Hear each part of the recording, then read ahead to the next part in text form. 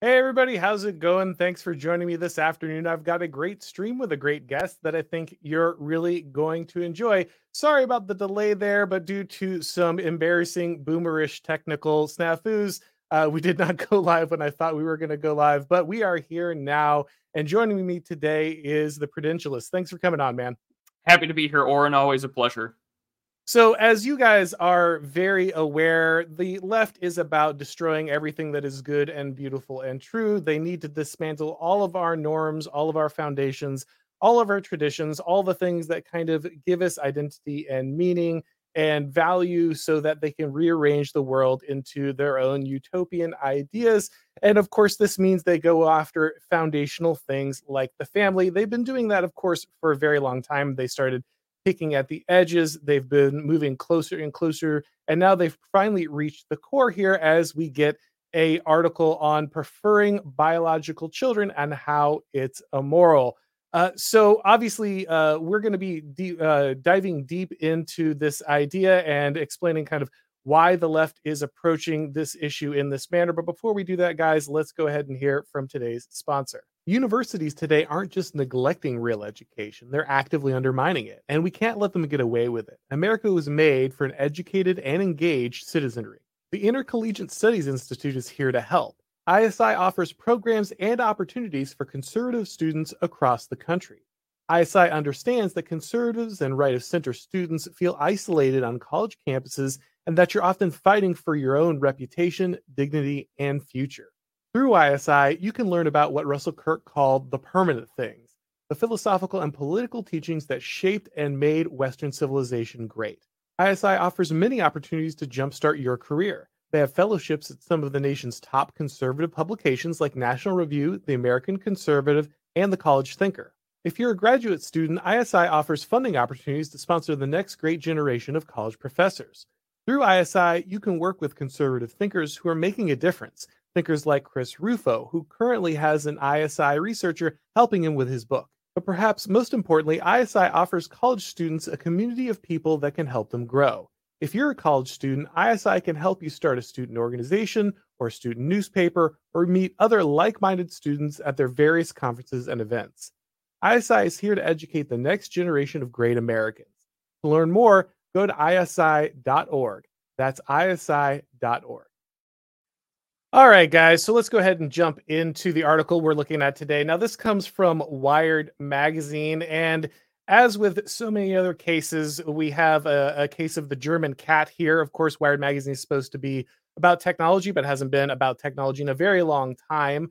Just like Rolling Stone isn't about music at all. In the total state, of course, every outlet, every piece of media is actually just another opportunity for the regime to kind of force propaganda down your throat. So, in a magazine that has nothing to do with parenting or biology, we get an article about pushing a leftist agenda about dismantling the family because, of course, we do.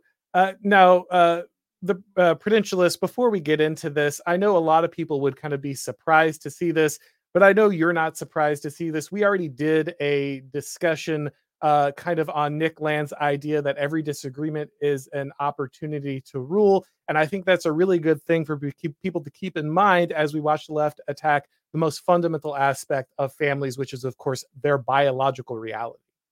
Yeah, absolutely. I think when there's discussions of liberation or abolition or deconstruction, it's always an opportunity to rule over things that are core units that establish hierarchy. Family, of course, being sort of the basic tenet in which all biological hierarchy kind of comes from. And if you can't have that, then that's what they have to attack, and that's the root vector. And I mean, we've seen this before in the past. After the discussion over abortion had sort of been settled, at least in the Supreme Court with the Dobbs decision, they were even angry about people wanting to adopt children. They were like, well, we think people who want to adopt are traffickers or colonizers or racists. And now the same thing. And well, if they can't go for those people, they'll go for those that actually want children of their own, because to them, they'll see it, but behind every liberal is like an esoteric, reader of all sorts of things of like the Third Reich, where they'll be like, oh man, you want to have children of your own? That's blood and soil right there. We can't have that. So, yeah, as I've said many times before on this show, Oren, I'm not surprised when the left wants to go after things that are things we take for granted.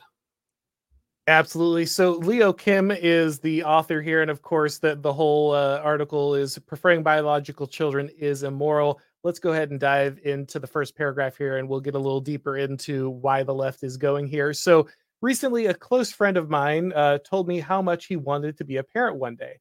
I asked if he'd consider adopting. Suddenly, he became hesitant, pausing before admitting that he'd like to have children who were biologically related. His answer wasn't unusual. In fact, it was probably my question that was odd. His brief equivocation felt significant, signaling a peripheral awareness that his answer had become more complicated. Now, at the outset, I want to go ahead and say that obviously adoption, I think, is a very noble thing. I think it's a big self-sacrifice that some people make. I have cousins who were adopted. I've had friends who adopted children. They love them dearly. I mean, it's a close bond. It's an important thing that people do. But of course, it's not always the norm. It's not, and it's never going to be the norm by definition. It's something that a lot of people who don't have the option to have children, or have different things in their lives pop up, they end up going that route. And God bless them for doing so. But I think the thing that we need to focus on at the beginning is that when the left brings up things like this, they don't actually care about it. As you already pointed out, the left isn't always really big fans of adoption. In fact, a lot of times they treat it as something that is nefarious. I don't think in general the left wants people to have families, and I think that this question is disingenuous. It's just a wedge to create a different conversation, and we can tell because the author highlights how their question was in fact the odd thing, but they were happy to see it create this moment of doubt in someone that they're pretending they care about, someone they call a friend. Yeah, absolutely. And I mean, to them, I mean, we're going to see it in this article, and we've seen it before that they'll come up with some moral justification that they don't believe in, but they know that you believe in it. We know that children are sacred. We know that the sanctity of life is sacred. Our enemies know that, and so to target it at the most core root level, the natural human, just the bonds and creation from God that we have to love our own children and to have priority over them and our family, and that we would do anything for them. Well, to them, they know that that's sacred and they have to attack it. Back to our article here. For most of Western history, it was a given that a parent would want their children to be their direct progeny. In fact, for most of history, that's what child meant, right? It's not just a desire, it's literally that's just what the word child meant. It was the default because it was a natural law. A child's biological provenance was believed to ground the parent child relationship in a hardwired irrevocable bond. If anything, it was morally preferable that your child would be directly related to you, since this was thought to provide a healthy foundation for growth and self actualization.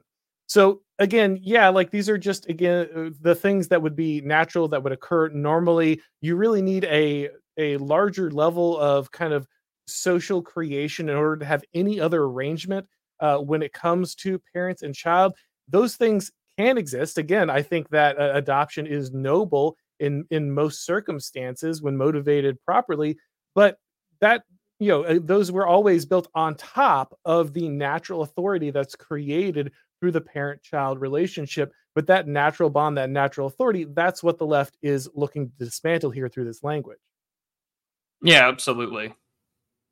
And here we go. The thing you should always watch out, guys, for the bioethicist. Again, bioethicists are the least ethical people in the world. They are the least moral people in the world. Anytime you see someone with the title bioethicist, like keep them away from your children, keep them away from your neighborhood, run them out of town, don't let them move it. Like bioethicist is just a title that should be seen as one of the it's right up there with journalist and used car salesman as things that should warn you about the character of somebody.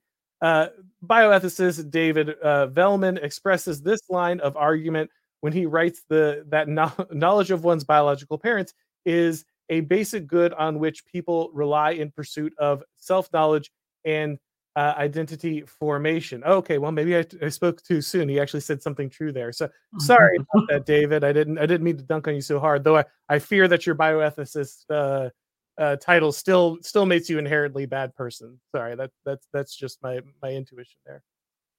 Yet this prioritization of biological inheritance, biologism, as some call it, no one calls it that.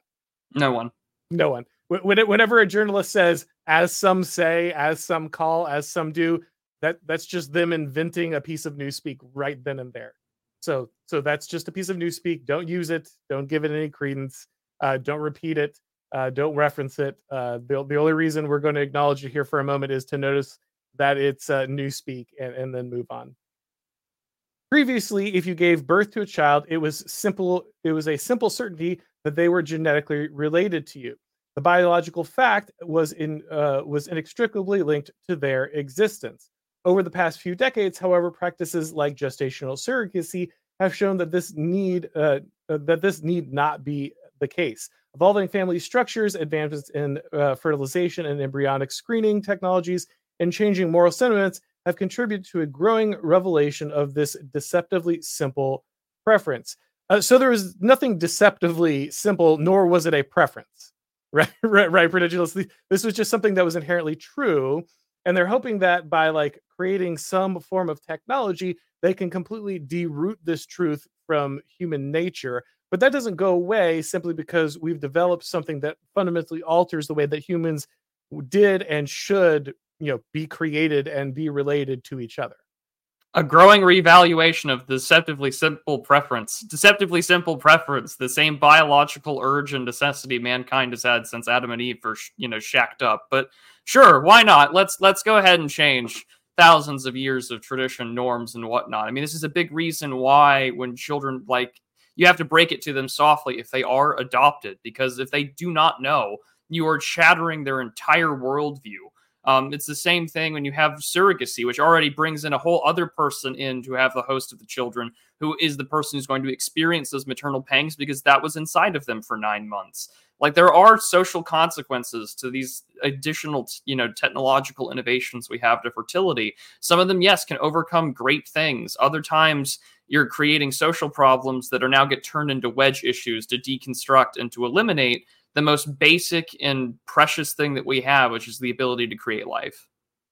Exactly, and they're counting on this. Again, this is a preferable situation for them because it destroys natural authority. Again, there are those outlier cases, and there all are these situations in which people will have children. They will take on the authority of the parental role in lieu of other situations. That's always been true to some extent, and that might be more true now than ever. However, the fundamental relationship is grounded. The authority of that relationship is grounded in that essential biological connection. Even if that's not true across all of these experiences, it is the thing that creates the natural order on which people are kind of resting and, like you said, create identity. So when that isn't the case, it needs to be handled gingerly. It needs to be handled with care. It doesn't need to be exploited by cynical people who are looking to destroy any barrier to their own power, any desire for them to use the state to wedge families apart. But it's very clear that that is what's happening here. So, once again, back to our article. Once we begin to disentangle what is truly possible from what we simply assumed was necessary, we are forced to look at this natural preference with fresh eyes. And this is true, right? So there is unfortunately something that does need to be acknowledged, even by I think those who would oppose what's happening here. When these technological advancements occur, people will always look to use them in this manner, right? And this is something that people who see themselves as conservative or reactionary need to acknowledge about the nature of technology. You cannot avoid these questions once this technology is created and it's available, which is why people might need to be more intentional about how technology is created or how it's allowed to be used. Or if we're not intentional about how that's happening, we need to, at least as people who might oppose different aspects of how that's going to be exploited, we need to be prepared with arguments, safety measures, and kind of a mental, spiritual, and political awareness about how that's going to be deployed once that technology exists. Yeah, and you look at this, and it's certainly a differentiation from the usual progressive safetyism, that sort of Rawlsian idea that like if we make sure that the world is safe, we can reduce risk, which goes back to John Stuart Mill.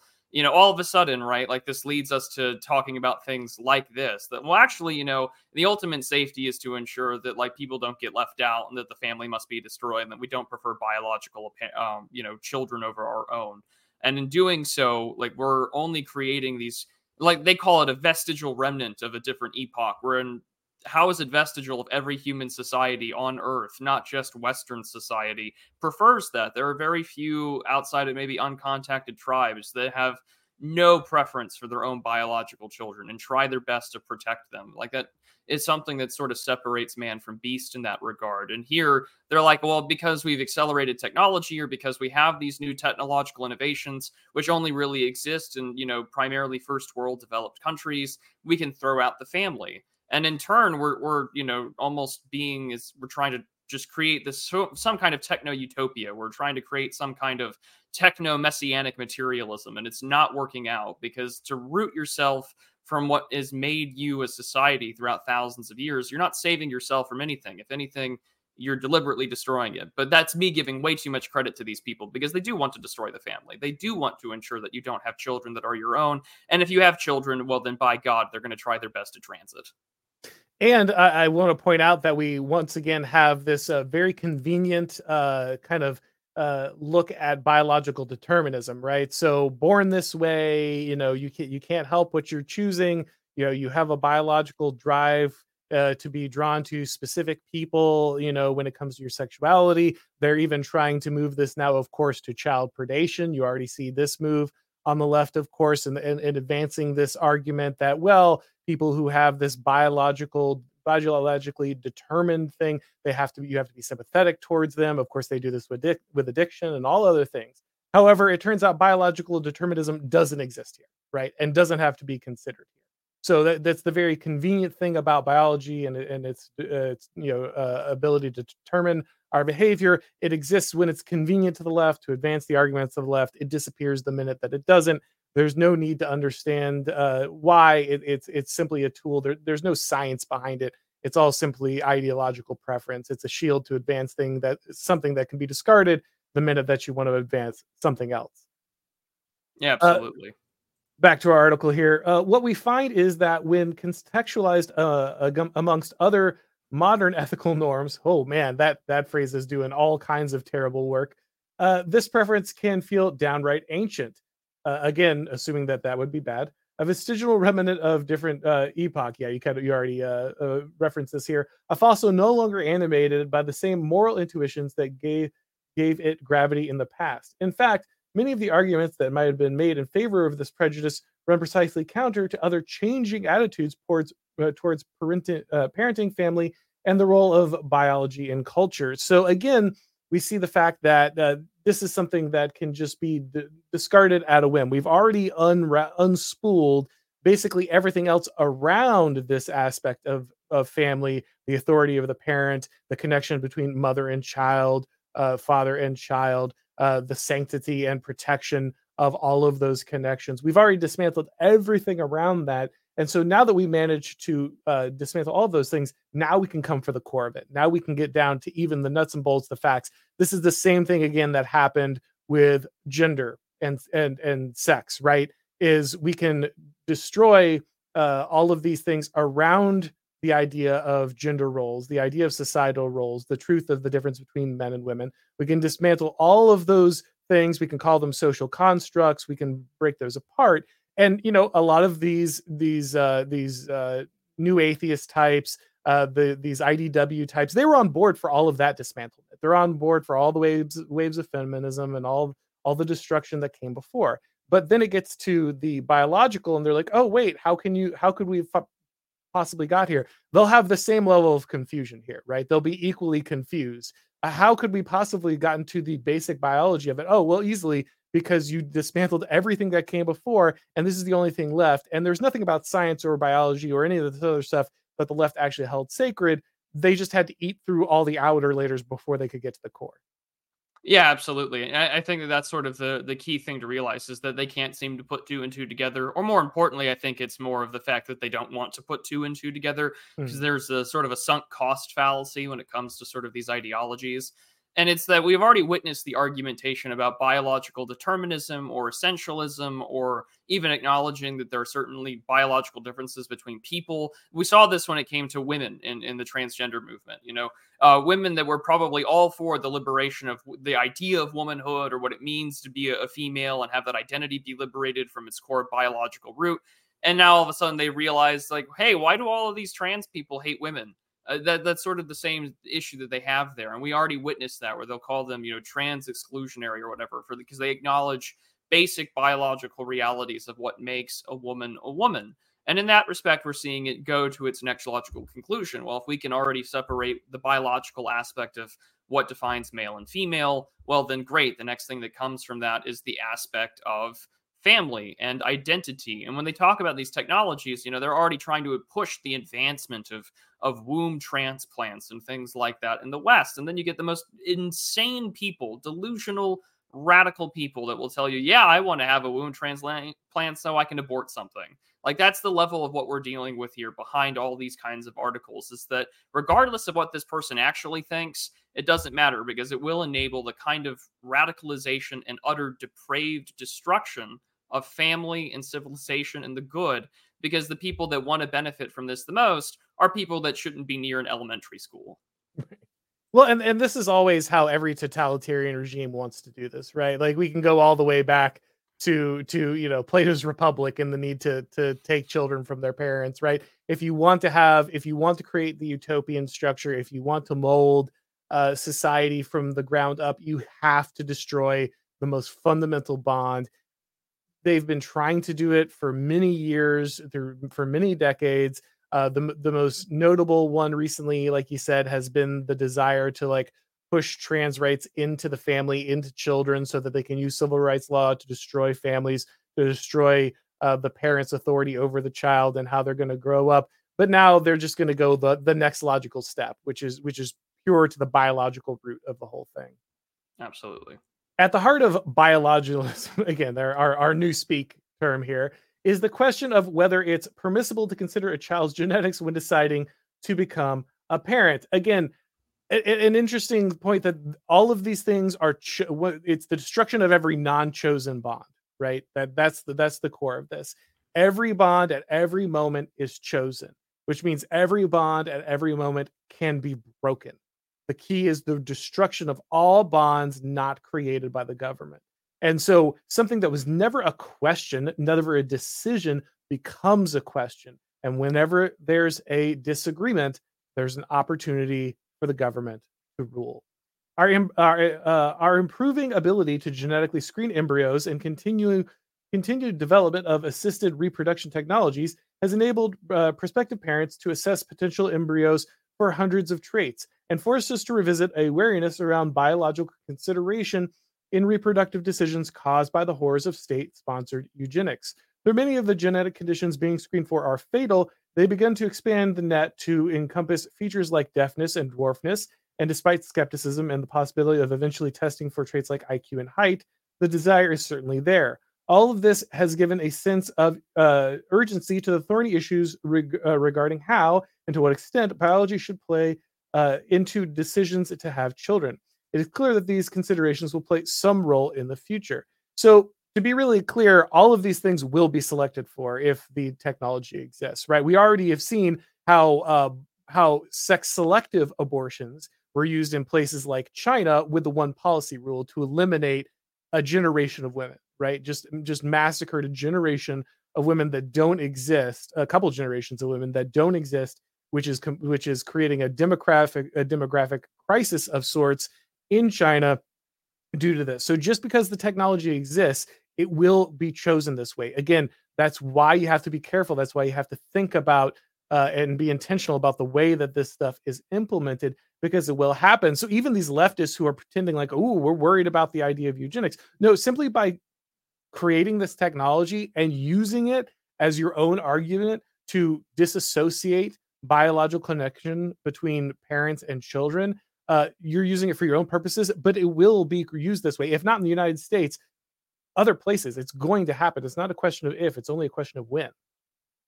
Yeah, I notice how when it comes to biological aspects of human life, it's always in that sort of Schrodinger's cat thing with the left. It's only useful as a cudgel for them. But if you point out uncomfortable aspects of society, whether you're Murray talking about the bell curve as that was 30 years ago, or someone like Steve Saylor, like you're going to get in trouble for pointing out the obvious counterpoint to whatever leftist nonsense and dribble gets put out there. But then all of a sudden they shriek back and they'll tell you that that's not real or it's a social construct. It's an aspect of like colonial race science and we can't use it. But for them, it's always like, no, these things are very real and we're very concerned about it happening. And Right. the net will just keep expanding. It's that safetyism because they don't want you to point out the obvious. They don't want you to acknowledge that actually, no, there are some very key things that aren't being addressed here because their newspeak doesn't allow you to talk about things like intelligence or height or weight, muscles differences. No, we have to make sure that our form of technological utopia can be achieved, and that means that we can't have you naughty racists around.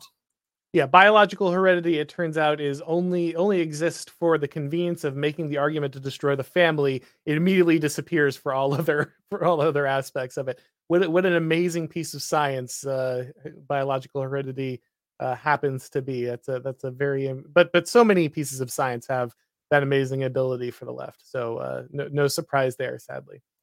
A few core beliefs that have already solidified. Again, one of the things you want to look for, guys, is when journalists just speak things into existence, right?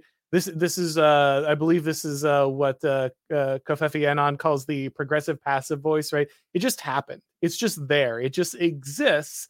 Nobody that consensus just was created out of nowhere. So nobody voted on this. There was never actually any general understanding of this. They're just speaking their own intentions, their own preferences into being and giving it the idea that it's already a consensus that formed out in the ether somewhere.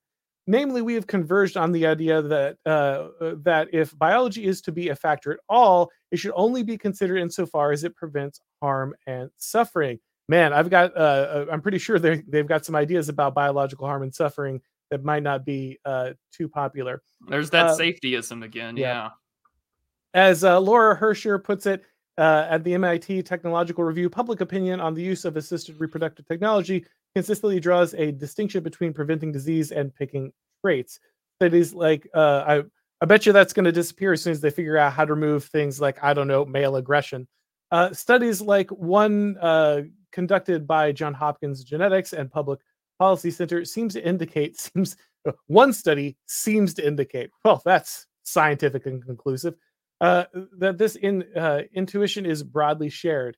Uh, what does that even mean? In the post-COVID era, I'm surprised that we even got one study that seems to indicate something. Good lord.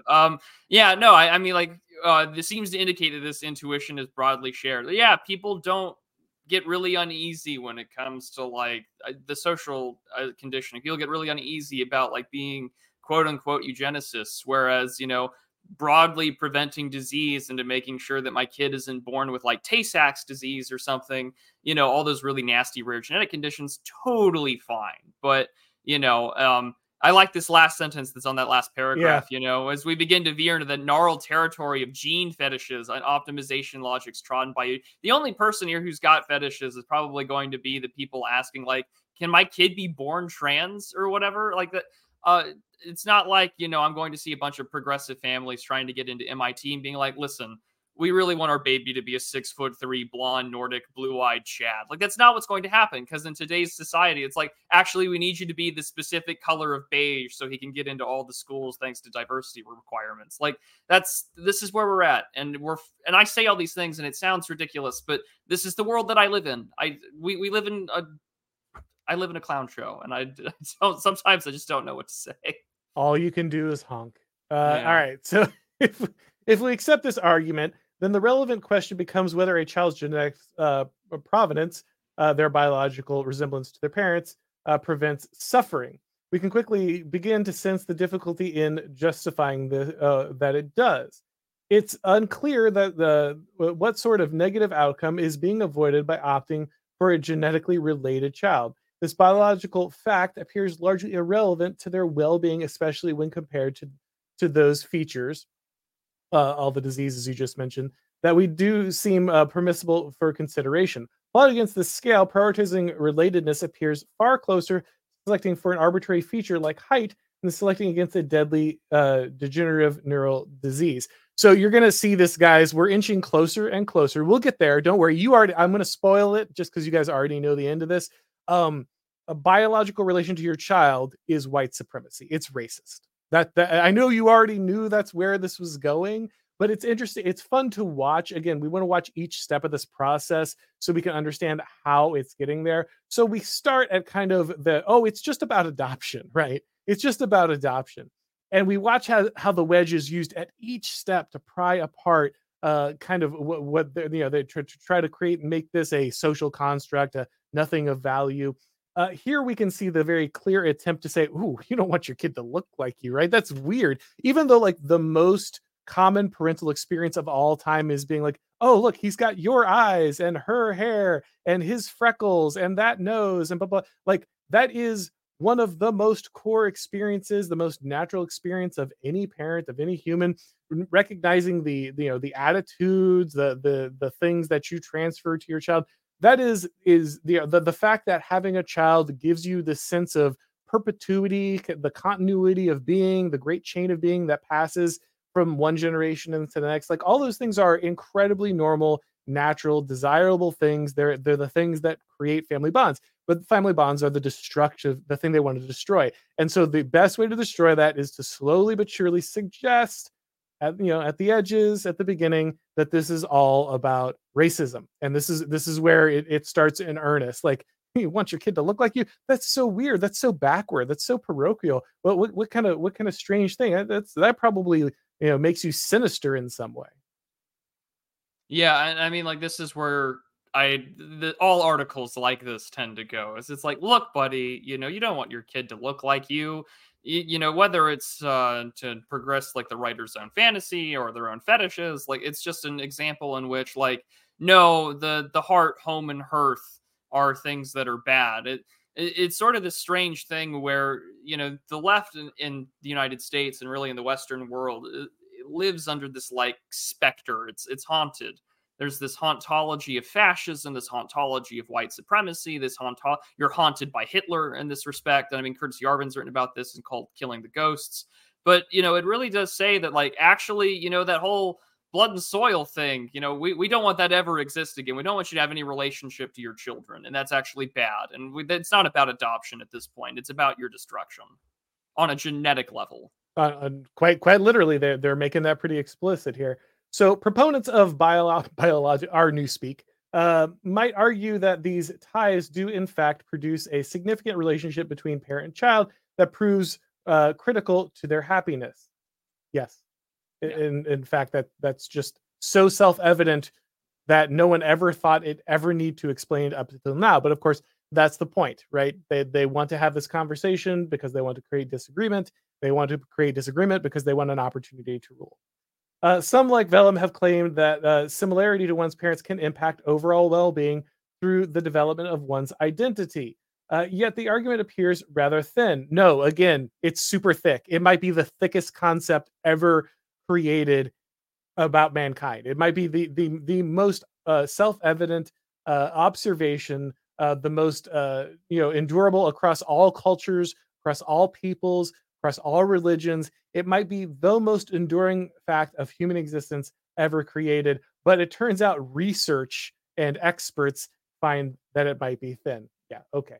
But rather, has our as research on adoptees has indicated, this form of self-actualization doesn't stem from genetic relatedness or gestational history, but rather from the parents' testament or treatment of their children. Though family resemblance can certainly help children develop a sense of self, the ethicist Tina Ruley reminds us that this can just as easily be realized through the kind of resemblance that adopted children bear to their adoptive families. Additionally, Ruley notes it's not as if gestational bonds is the be all end all of motherhood child bonds. Mother child attachment is in infant adoption occurs readily, and there is no difference in quality of attachment. neither self-development nor fulfilling parent bonds through appears to necessitate relatedness. Again, all of this is just ridiculous. It's obviously not true. Uh, again, adoption an amazing thing, and there are many people who are incredibly close to their adopted parents. Adopted parents, however, do, as the Prudentialists already noted, have to work extra hard to mold that person, to grant them identity. They have to be very careful about the revelation of that information, to instill the same level of love. The first thing that many adopted children feel is abandonment once they find out, because they think that the parents who actually, fathered or mothered them did not care for them. And so that fact has to be addressed by the adopted parents. Now, thank God that many people are able to still feel those bonds, right? But the idea that this is all just relative is insane. The very fact that a mother does carry their child has and does, let's be clear, risk their life, right? For men, the battlefield was the most dangerous place throughout most of history, and for women, the birthing bed was the most dangerous place for women throughout history. Childbirth was often the cause of death, and so that sacrifice that women put themselves through to carry a child to term was a deeply significant thing, right? It was not something that was lost on the child when they realized how often that act could end fatally for the mother. And so this fact is just inseparable from the value they feel in attachment to and worth they feel from their parents. Yeah, I mean that's really the big thing here is that for a generation of progressives, and I mean, like, we're in a different. I mean, there's always been sort of that anti-natal bent in leftism, and I think especially now when you have quite a few millennials that are disproportionately childless, whether by design or by choice through social conditioning, and you've got individuals that have divorced themselves from home and have decided, really, I'll make my career my altar. This is really where I'm going to be in the future. I can write things like this because I've never had a child that is my own. I have divorced myself completely from family. I wonder if this author was adopted, in that respect as well, because it raises the important question that, like, this isn't a new phenomenon for them. About the destruction of the family is nothing new when you talk about leftism or progressivism, all sorts of isms in the world. But to me, it does indicate that, like, this is sort of a key moment for the progressive project, because you have right now a cavalcade of people, these foot soldiers, these, permanent managerial class types, these strivers that have sacrificed family identity, of all kinds, not just family, race, etc., but all kinds of identity, and including their ability to have children, to be part of this project, this sort of, like, Kiliastic progressivism. And so they have to tell you time and time again that the things that are natural to you and I, the things that have been natural to the Western and all over, not just the Western world, but for all of humanity, relatively speaking, that's wrong. That's weird. That's strange. And to do so, and as you talked about it earlier, we kind of gave the ball away. But, like, what does this all go back to? It goes back to white supremacy. It leads back to this rather fervent rhetorical position that, like, well, it doesn't matter what race you are. You don't want to be like those evil white supremacists, do you? I mean, we see this with school shooters too. Like, if the word white gets used, it's meant to indicate something bad. The idea that you want to have children that look like you, or that you can say that is biologically my child, it's genetically related to me, I've continued the bloodline as far back as humanly possible. Well, that makes you a Nazi. And that's where we're at. Like, this is the ghosts that we're being ruled by. And for them, the dead guy who's dead in a bunker in 45, that's their Satan. They changed out the devil for a dead guy, and this is where we're at. And it's amazing because, like you said, that this argument is it's amazing that it wields that level of power, that scare tactic, that boogeyman, that haunting wields that level of power. Because again, like you said, this is a human universal. If there's any human universal, this is it, right? Like people, I'm not as huge a fan of universalism as many people, but if there's one universal human thing about human nature that has to exist, this has to be it. And so the fact that they're trying to scare everybody, not just, people of European ancestry, but everybody away from this biological connection to family and children, with the threat of that you might be labeled an evil European, an evil white person. That's terrifying, that it has that level of power, that they think they can use this as a cudgel, even on people who should have no connection to this. Though that might be their primary target, it is a club that they're swinging at everybody. And the fact that they think that this can be a powerful tool against people of all races is in itself an insane thing. Absolutely. Go on. Oh, sorry. Did you have more to say there? No, I mean, and really the only thing just to add there is this that we saw that a little bit in the 2020 election too. You know, the Rio Grande Valley in Texas had swung for Trump, which historically has always been this like Hispanic Mexican blue belt inside of Texas, and they went red in 2020. And the next thing that we saw from the Washington Post in the coming days was multiracial whiteness. Right. Right. You know, so like again, for the progressives, like white people of European ancestry, whatever they can call that, or even passing, you know, you're there, that's the enemy. That's the enemy camp that they want you to never associate with. Yeah, it's like Asians who wanna get into college, they're suddenly white as well. It's the minute that you're joining any of the groups on the other side, you suddenly lose your magical status and become, one of the evil, racial whites. Alright, on the contrary, this biological desire reinforces norms that we are explicitly aiming to dismantle. Well, it's nice when they say it out loud, right? Oh yeah, it's always appreciated when it's formalized. Yeah, yeah. So here we are. Just black and white. They are trying to dismantle these norms.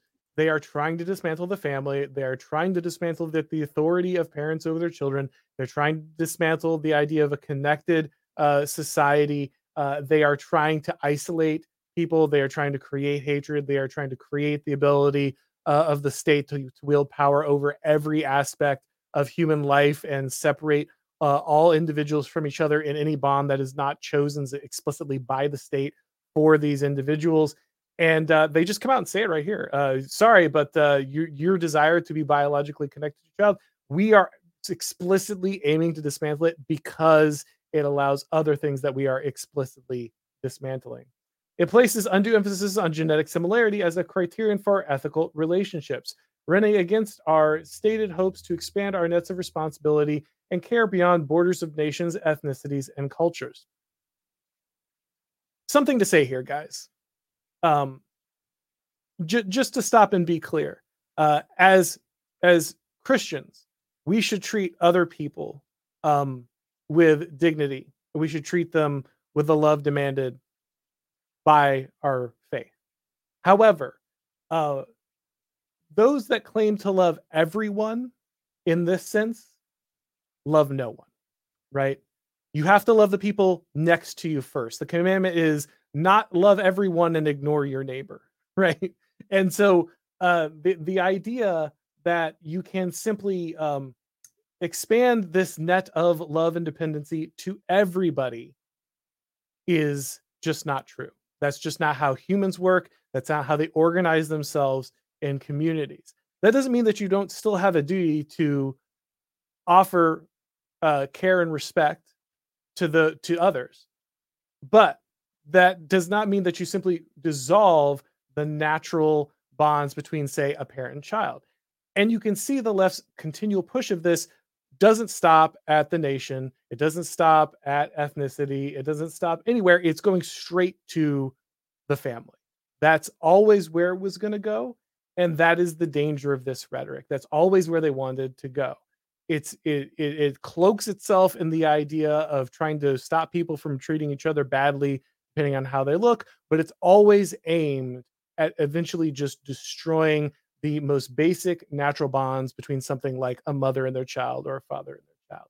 And we can see it right here. This idea that we have to get rid of biological relationships between families because if we don't do that, we can't universalize our love for people. That means that because you can't universalize it, that's never going to happen. They're just using it to wield power and destroy any care for each other.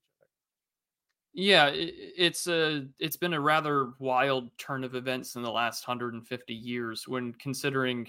I think of Charles Dickens's Bleak House, you know, that telescopic sympathy. What's her name? Mrs. Bletchley, I think, has, and you know, she ignores the plight of her own home, her own family, and her own children, and you know, she focuses on those that are suffering abroad.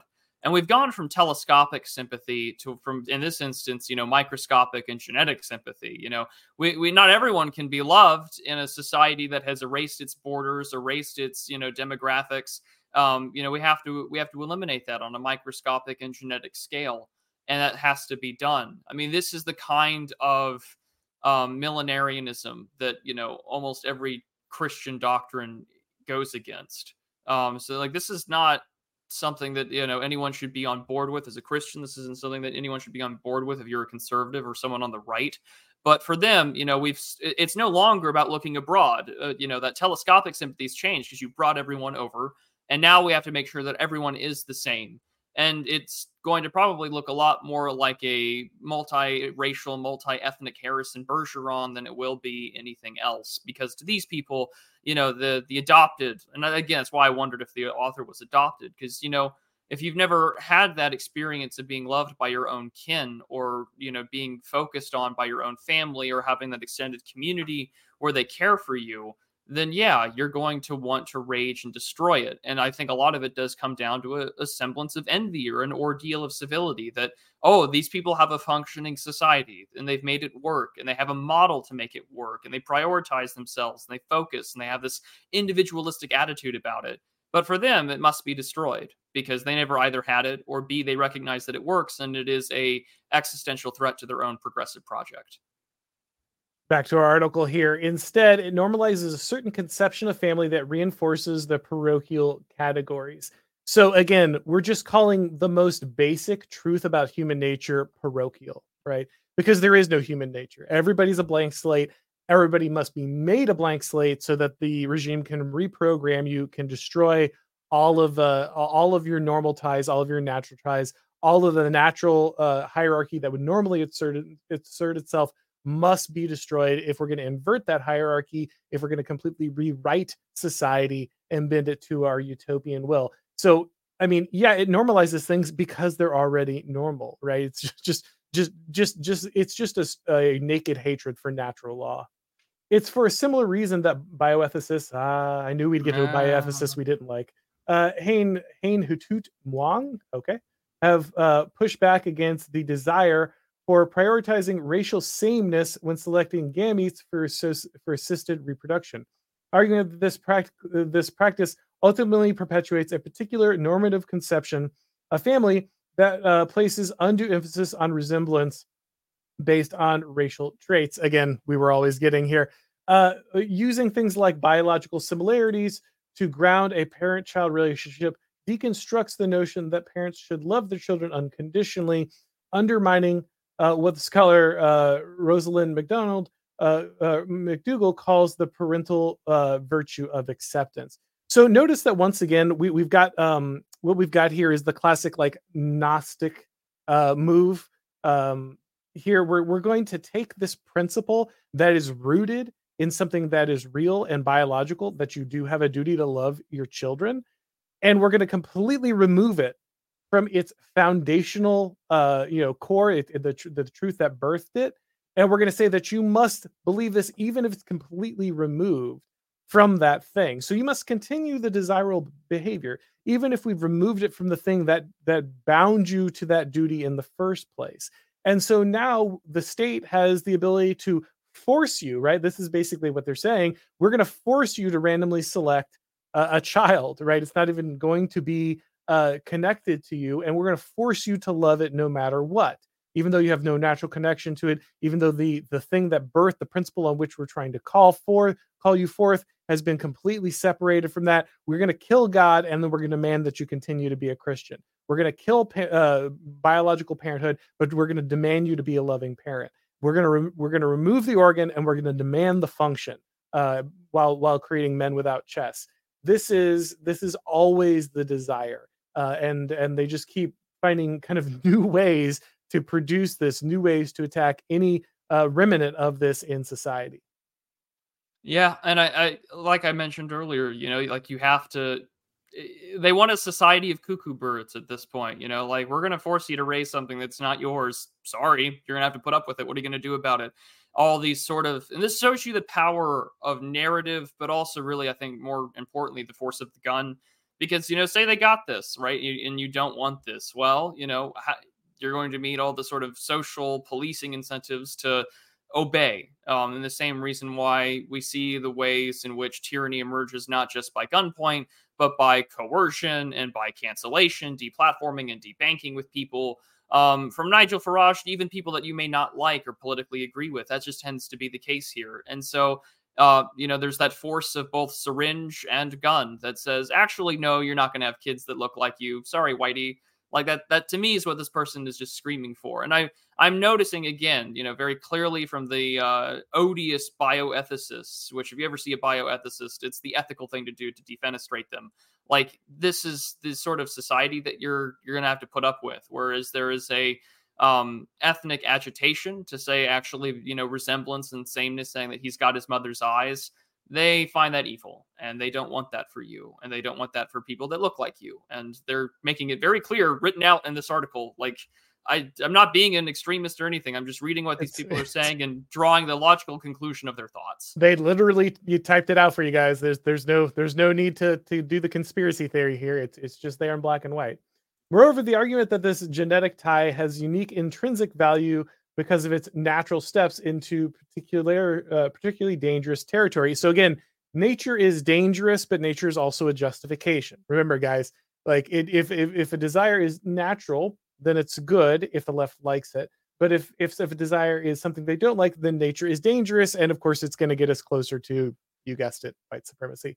It's precisely this argument that has been used for decades to discredit same-sex couples as unfit to be parents. So again, we have to dismantle the idea of heterosexual parentage in order uh, uh, to lift up the idea of homosexual parentage, right? That's in order to raise up one, we must hold down the other. Again, always where this kind of stuff was going. It's the natural evolution of this stuff. You have to desacralize the normal, the natural, the biological, if you're going to elevate that which is not. And so, again, everything that the religious right said was going to happen in the 1990s was, if anything, a understatement of kind of what was going to come.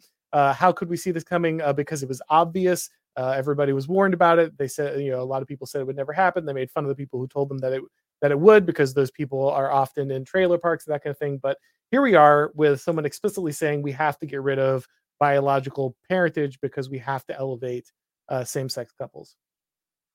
An appeal to naturalism also easily leads into what the bioethicist, man, these guys are everywhere, calls patriarchal prejudice. The idea, of course, it's the patriarchy. The idea that it's not only natural for mothers to serve as primary caretakers because of their biological gestational relationship with the child. Language around what is natural and unnatural should always be viewed with suspicion. Ethnographic research of the NA, it's a tribe in the Himalayas, do not have a social category for biological fathers, for instance, shows us that a concept as fundamental to us as fatherhood is not inevitable product of human biology. So we found one tribe somewhere in the middle of the Himalayas that doesn't have exactly the same version of this as we do. Therefore, father's no real, right? Yeah, I'm just imagining the typical sort of like soy jack pointing at something. See, we found one that disproves the norm throughout of all of civilized societies. Like, see, this means that your thesis is incorrect. We must destroy everything. We must. And you know what? I don't care what I get called for. I don't want to be them. Sorry, I like who I am, and I don't want to see my society be like, yeah, we're gonna live like these guys that have no concept of parenthood. Patriarchy built the West, both pre-Christian and post, in our Christianity and post-Christianity. Patriarchy is great; it works. The concept of fatherhood is wonderful, and these people are pointing to some obscure tribe in the Himalayas that, until just 30 seconds ago, I did not know existed, to disprove the idea that fatherhood is the way. If you want to be like the French and get rid of paternity tests because of their own licentiousness, fine. I get it. Let the French be French. But this is saying, no, we must re-engineer the entirety of society because you exist with your biological sameness and your communitarianism. That has to go away. And instead, you're going to be like these guys living far up in the mountains. And that's their, and no one takes this seriously. I'm not taking it seriously because that justification is so thinly veneered that I just had to like scrape at it. And no, really, if the mask comes off, like they've already said, nah, they just don't want you to have kids that look like you. They don't want you to be like fathers. We want you to totally rewire your entire sociological, biological, and political upbringing to say you're going to be like these tribesmen now. You're not going to be grounded in anything that could organize a resistance to us. So, yeah, aligning the social phenomenon of parenthood with a biological phenomenon only sets us up to reinforce a dated concept of family at odds with our hopes for more inclusive ethics. Our is doing a lot of work here. Maybe who is desire for this? That ours apparently not at all. But again, once again, just speaking it into being, right? Just willing the political opinion, the public opinion into being in real time. Uh, we've also got some climate doomerism here. There are more pragmatic utilitarian reasons we might be opposed to biologicalism. After all, the desire for related children undermines the likelihood someone will adopt. Yeah, because again, I'm sure they're very worried about adoption. I want to skip down here a little bit because they talk about one more thing I want to hit on. They're just going to restate a lot of stuff here. Perhaps the most extreme form of this argument comes from anti-natalists who roughly hold that not only should we adopt when we can, but this is immoral to bring children into this world. So yeah, they finally got to the point that like basically it's immoral to have children because my climate, right? You have to stop having children right now because otherwise, because life is meaningless, the world is nothing but suffering, and the climate is being destroyed. And so you must have must not have children right now, otherwise you're destroying the planet. I don't. I think that speaks for It itself. it, it really does. Yeah, we knew that argument was coming. But I'm just glad that they just decided to stop by the nihilism thing here and give it a swing. We've thrown out every it's you're racist, you're sexist, it's the patriarchy, it's white supremacy, and now it's also the climate. And it would all just be better if you weren't born. Not us. We're the good people. We're the journalists. We're not going to shuffle off this mortal coil in order to save the planet. But you, the chuds out there, stop having the babies. So we're gonna wrap it up there, guys, because they just kind of repeat themselves over and over again. It's a little more about why it's evil and white supremacists. Yeah, there this part right here. I'll just read this real quick so we can get this in before we go to our questions here. Uh, Decentering genetics should have also have repercussions that ripple out far beyond the family unit. Genetic provenance has long been used as a tool to construct and hold white hegemony. Remember, only white people want to have children that are biologically related to them. Very interesting. You have you ever seen the clip of Muhammad Ali talking about this? I don't know if you've ever seen that clip where he gives the interview No, about I talking. haven't. Yeah, what Muhammad Ali goes on like a 15-minute rant that like kind of blows away like the TV host he's talking about talking to because he just has no idea what to say because there's this famous black guy and he's just saying like, yeah, of course you should only have children with people of your race. Like of course you want your children to look like you. Like of course you and the guy just doesn't, he's just awkwardly and he's and Muhammad Ali's like, what kind of idiot wouldn't know that? And like the guy is just like, like he just freezes up. And so like pretending like this is just a white thing, like white people invented this idea, is just adorable here. But oh, sorry, I went to the article link there by Uh accident. Okay, there we go. But think of this as the legacy of the one drop rule that was erected around whiteness, around the logic of ancestral purity. The desire for biological ties in many ways can easily legitimize a racially inflected obsession with genetic history. So again, like this is all, but the notion of racial purity is foreign to Black folks. That's interesting. People should ask Oh, really? Rachel Really? Dolezal about that. How does what is Rachel Dolezal's experience with that notion? That's very interesting. Yeah, 5 minutes on Black Twitter, and they'll tell you don't date white people. Yeah, Like, and also like this is the one drop rule of white racial hegemony. Yeah, tell me how much the Japanese really want you to marry a Korean woman. Like, right. it's Or so Jewish people want you or to marry yeah, or outside of Jewish that. Yeah, yeah, or Jews wanting to marry outside of like the outside of their own group. Like, yeah, I mean, like it's blatantly obvious that this is all the rhetoric is just targeting white people. Yeah, again, it's insane that they think that by putting this in the lens of that, they could even spread that to other races and pretend like that's not something that again, a human universal for like just having again for just having biological children is somehow a weirdly white thing and doesn't apply to anybody else. All right, so that said, guys, we're gonna go ahead and wrap this up. Like I said, they just kind of restate themselves over and over again. We'll just kind of be repeating the same points here if we continue those last few paragraphs. So let's go ahead and pivot over to the questions of the people. But before we do that, Prudentialist, what should people be looking for from you, sir? Sure. So thanks again always for having me on, Oren. You can find me at findmyfriends.net/the Prudentialist. You can also find me on Substack. It's just theprudentialist.substack.com. I have a new article out on science fiction with a little bit of James Blish looking at the 2015 movie The Martian. And then every Thursdays at 2:15 p.m. Eastern, I have a show called The Digital Archipelago with our good friend Gio Panischetti, where we cover the news, digital and internet culture, and history. So be sure to tune into that on Thursdays.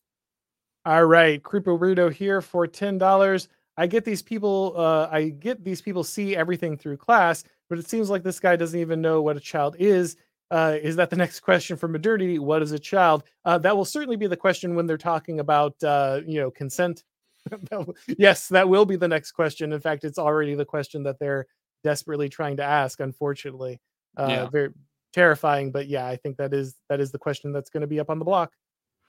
Uh, Templar here for $5. Anytime someone says risk reduction, read I'm evil and want to control you. Yes, 100% safetyism is a desire to smother all individual or community agency and put people under one unified rule. Again, here, sir, thank you very much for $5. Oh, you were born that way. Then it sounds like you need to be born again. Yeah, again, the very Christian notion that the things that you are desirous of, some of the natural desires you have aren't healthy, aren't good, and so sometimes those things are things to be resisted, but sometimes they're also part of kind of the way that God has ordered society, and the way to understand that is, it turns out like there's a whole book about it, that you can kind of read and understand, how you should understand those relations to each other. Yeah, absolutely. Mike Oxlong here for $20. I've come to believe that creating demonic dialects such as the one in the article is a way that midwit journalists and academics pretend to be intelligent. Ever since this reeks of Reddit skepticism top stream. Well, thank you very much, sir. And yes, you are, of course, correct. I mean, by creating this situation, they try to show that they can dismantle things, that they can get around ideas, that they are smarter than those that came before them. They're also creating that dialectic that divides, that creates the opportunity to generate power and allows them to advance their narrative by destroying kind of all authority that came before.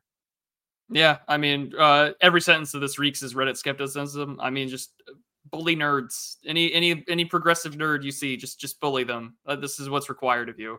Reassertion of the natural hierarchy. Yes. Donnie DeWitt here for $4.99. Iron law of bioluminescence: the more dysfunctional and abnormal a group or concept is, the more the left likes it. The left is the glue that unites them. Yeah, it is again this desire to destroy natural hierarchy, to destroy the natural kind of existence of a society, invert it to create power, to elevate those that otherwise might not be on top. This is kind of a core function of the left. And to do that, they must collapse all existing structures, all spheres of authority that would have been left over from kind of that more natural, way of life. And this is certainly a example of that. Yeah, Spandrel will stay winning on that one. Yeah. Yep. Beyond the Pale here for $5. My wife and I are having our first kid in a matter of weeks. Cheers, gentlemen. Well, congratulations, man. Really appreciate it. And big congratulations to you. Best of luck to both of you. You might not get some sleep here for a long time, but I feel like, congratulations are most certainly due. You are striking out against Wired magazine, and that's a good place to be. Yep. All right, guys. Thank you so much for being here. Of course, thank you once again to the Prudentialist for putting up with my boomer tech skills and sticking with me today. Make sure that you're checking out everything that he's doing. And of course, if this is your first time on the channel, make sure that you go ahead and subscribe. If you'd like to get these broadcasts as podcasts, make sure that you go over to your favorite podcast platform and subscribe to the Aura McIntyre Show. And when you do, guys, leave that rating, leave that review.